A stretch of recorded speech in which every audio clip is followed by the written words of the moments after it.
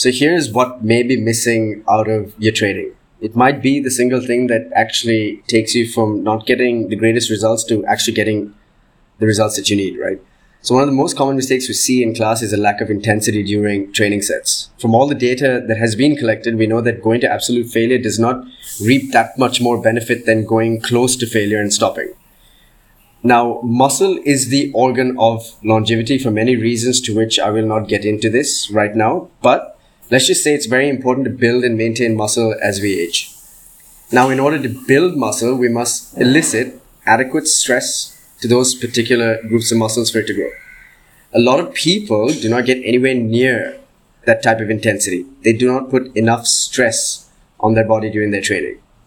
Training with adequate intensity is a key component to getting results from your training. And I think it is a skill that needs to be learned over time. And here's a very easy way to gauge.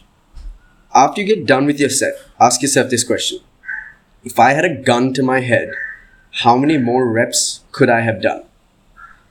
Now, if the answer is 1 to 2 reps short of failure, you're in this Goldilocks zone.